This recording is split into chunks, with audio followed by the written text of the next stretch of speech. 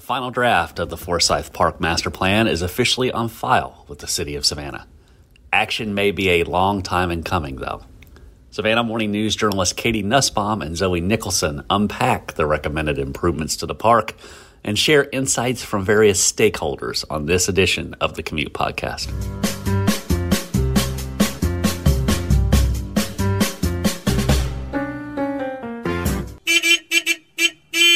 From SavannahNow.com, this is a Commute podcast presented by National Office Systems. I'm Adam Van Brimmer, opinion columnist and a deputy editor at the Savannah Morning News and the host of this twice-weekly podcast focused on news and happenings in and around Savannah. Today is Tuesday, June the 21st. A private organization, the Trustees Garden Club, recently filed a 299-page report with the City of Savannah meant to serve as a roadmap, actually a master plan, for the future of Forsyth Park. We dig into that document and those involved in it on this episode. But first, a word about our sponsor, National Office Systems. Regular listeners know all about National Office Systems by now. They've been the Commute's benefactor since the start, and they've been in business since the 1980s. In the early days, National Office Systems was the last office outfitter in the country to carry office furniture from both of the industry's leaders, Herman Miller and Knoll. Now, a couple of decades later, those furniture companies are collaborating on a new product line, and National Office Systems is one of the first to offer Miller-Knoll furniture. In addition to Miller-Knoll, National Office Systems remains the leader in the office design and outfitting sector, offering dirt modular interiors, OFS furniture, and 200 other product lines. Learn more by visiting www.natoffices.com. One more time, that's www.natoffices.com. Now, here's an analysis of Forsyth Park's future with reporters Katie Nussbaum and Zoe Nicholson. Joined on the Commute today by two Savannah Morning News journalists, Katie Nussbaum and Zoe Nicholson, who were part of the team that wrote about the Forsyth Park Master Plan. That series of stories went up last week, and I think a lot of people have been following Forsyth for a long time. So to have this final draft of the plan and then to kind of unpack it the way that the journalists did, Zoe and Katie and Will Peebles as well, to cover who is the Trustees Gardens Club, who is for them or against them in the neighborhood. How did they go about their business? What does the final plan say? Is there a possibility of a conservancy down the road? We kind of took it from a lot of different angles, and I think they did a pretty good, comprehensive job laying out what was there. So we're going to go through some of that stuff in this discussion today, but I want to start with Katie. And so we had requested this master plan. It comes across at 299 pages. I think we anticipated it was going to be meaty and well done, professionally done. But as you started to read through it, and I know it was not a light read, what were some of the things that jumped off your page, especially knowing what you knew from the earlier drafts that looked quite a bit different?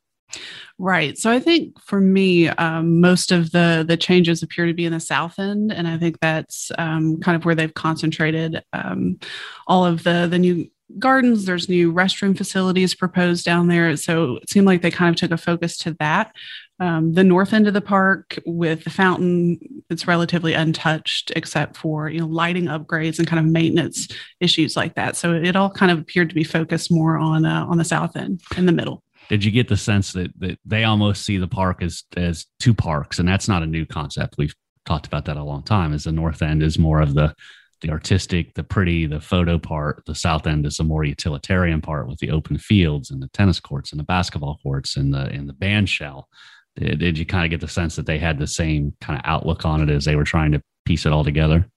I would say so. I think, and two, I think they heard a lot from the community about, changes to the north end, and they kind of wanted to maybe stay away from that and just preserve the tree canopy and just kind of better what is already there. Right.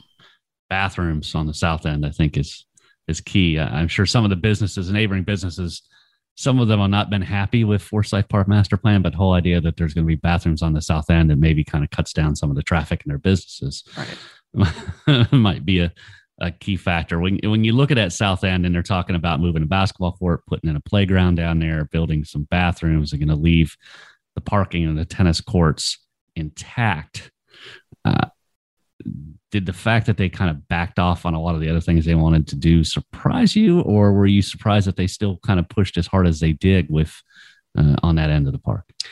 I don't think I was surprised. I think, when we saw one of the draft plans, there were 2 parking lots proposed, which right off the bat, I didn't think that was going to work. And that was one major thing that people were not in favor of, adding more concrete to a green space. So I wasn't too surprised with the changes on the south end. I think they kind of did a good job at balancing out what's already there and what they want to bring in. And certainly the restroom facilities is something that I've heard numerous people talk about. There's a want, there's a need. So I think that, all things considered, would be a good addition. Zoe, a big part of the work you did was to talk to not only the Trustees Gardens Club members and leadership who helped craft this report, but also the neighbors and the folks that live in the area. And of course, when the initial drafts came out last year, there was quite frankly an uproar over some of the proposed changes. As you talked to them about kind of this final draft, and I don't know how much they knew about the final draft, but I'm assuming they knew that the plans have been scaled back to a certain extent. What were some of the things you heard from the neighbors, the people that are going to be the most directly impacted by any kind of potential changes to the park? Yeah, I would say the major thing is that it really depended on who you ask, because this was such a community involved process. You got every sort of type of opinion, and because Forsyth Park is so beloved and widely used, I think everyone has very strong opinions because they know and they understand what the park is and what they need out of the park. But, one thing I would say after that first draft plan, which came out, last summer, the community involvement process changed a lot too. And it changed to involve some of those neighborhood associations like the Victorian Neighborhood Association, some of those changes. And so it was scaled back, but I know one thing that when I talked to Ryan Madsen, the president of the V&A, he said they still were unhappy with not being able to see kind of the nitty gritty of the plan before it was presented to the city. That included things like the maintenance schedules, lighting upgrades, or probably the number one most important thing in the plan, which was how to protect the tree canopy. And those were things that aren't really presented on these overview maps that were released as the project plans to the public and are really just in that final master plan. But I would say, other than that, the other big button issue was where to put bike lanes or whether to put bike lanes within the park or whether to put them on, the adjacent streets. And that is something that the plan doesn't even touch at the end of the day because it was kind of a non-starter for the city. So some of the most controversial things like the bike lanes and the what to do with the Confederate statue don't even wind up in the plan. Right. We'll be right back. Pardon the interruption, but I need to do a public service announcement regarding the Savannah Morning News. I know a lot of readers out there consume our news content in the print edition. Thank you. We love you for it. Keep doing it. But we'd also like to encourage you to take a moment, go to your computer or cell phone, and join our communities there. At SavannahNow.com, you can activate the digital side of your subscription by logging in through the link at the top right-hand corner of the homepage. And on mobile, you can download our app, log in, and have access, including notifications, to all of our content. Again, access to those platforms are included in your print subscription price, so take advantage today. Now, back to the discussion about Forsyth Park's future. So you talked to neighbors. You also talked to the leadership or some of the leadership of the Trustees Garden Club, which is, I don't want to call it a secret society or anything, but it's certainly a club, an organization that values its privacy. As you started to make some inroads there and get to know a little bit about them, I do think that their motives are very pure. I think they really care about the park, and they've done a lot of good work in a lot of other places. But as you started to get to know them and get some insights from them, what were some of the takeaways you had from who they are and what they're trying to do? Yeah, I think one thing that surprised me was, I don't think a project of this scale, that they were undertaking, I don't think that is out of the realm of this club. Mm-hmm. They're about to celebrate their 100th anniversary, and they've been doing projects of this scope for 70 years. Right. They started with the Bethesda Boys Academy. They planted thousands of plants and trees there.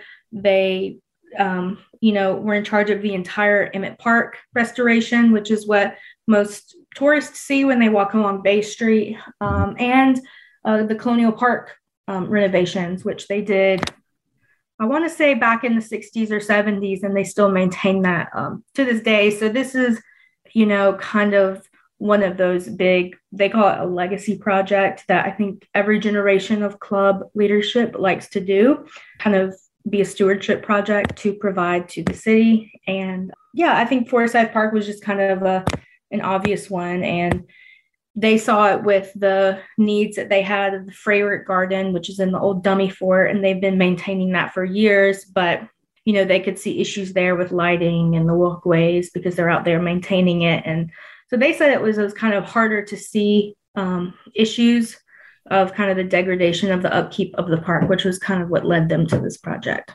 Yeah. Yeah, certainly ambitious and a big project to take on. And we applaud them for that, for sure. Another piece of this, and Will Peebles, of course, took this on, was the whole idea of a park conservancy. We see park conservancies elsewhere in America, from some of the most well-known parks, such as Central Park, to here in this state with Piedmont Park. Of course, the Trustees Garden Club was asked earlier in the process, do you see eventually maybe starting a conservancy, a private-public partnership, in order to basically maintain the operations of the park and to help supplement what the city is doing? Was there much discussion of that in your discussions with them with this more recent work? And if so, where do you see that? Where do you anticipate that going? Yeah. So in speaking with Meb Ryan, who's one of the co-chairs of the Friends of Forsyth Committee, which the Trustees Garden Club set up to be kind of the public-facing arm of this project, she said that the Friends of Forsyth brand is going to be kept very much alive, and they hope that a lot of the work that is in this master plan, including maintenance schedules, long-term care, long-term projects, will kind of serve as a basis and a framework for a conservancy. But it's not something that, at least from the discussions that I had, that I feel like they were going to be taking on in the near future. It seemed like something that they were hoping their work with this project would help start the conversation. Katie, back to the city side, it's $16 million price tag to do all of these things. I know what kind of, I've taken the temperature down there, and I don't think it's all that warm for this kind of thing. From talking to Heath Lloyd and of course your relationships with the elected officials down there, what is your sense of what their take is on this? And are we going to see any or all of this implemented anytime soon? Yeah. So I think one of the main takeaways from my conversation with Heath Lloyd, who's the assistant city manager, is that at this point, there's no timeline. They're still reviewing it, and it will be fully up to city council whenever it gets to city council to decide what works, what doesn't work. So they definitely have options. And he was very much drove home the point of, if they don't adopt it, it's still valuable. It still serves as a framework for the future of the park. And there's still a ton of value in it, especially from all of the community feedback that they've gotten over the last several years. We want to be clear here is the way this works a lot of times is something like this is given to the city. The city, eventually the city staff decides to put it on a workshop agenda first, where it is presented to council and they start to get some initial conversations going. At this point, it's not on any agenda. And this city council is kind of operating, or that maybe it's more the city manager is operating about once a month. He likes to, whatever the theme of the month is, that's what he likes to roll out in workshops so they can focus on that. We're not looking at this, certainly not looking at this thing in June, probably not looking at it in July. So when you say there's no timeline, there's literally no time. They haven't given you any indication on when this could be looked right. at. Yeah. I was told pretty point blank, like no timeline at this point. They're still working through it. I think having conversations with Friends of Forsyth about, the different aspects of it.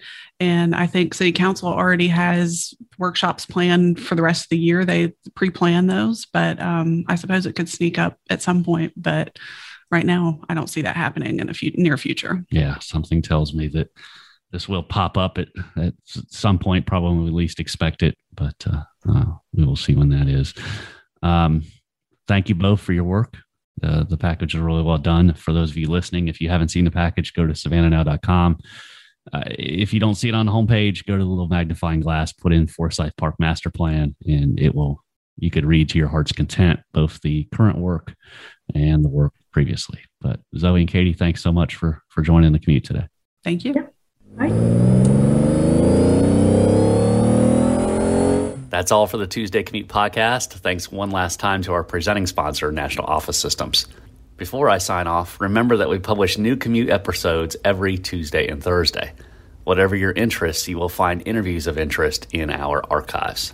Search The Commute with that Savannah opinion on your favorite podcast app. The Commute returns on Thursday, and we'll talk to you then.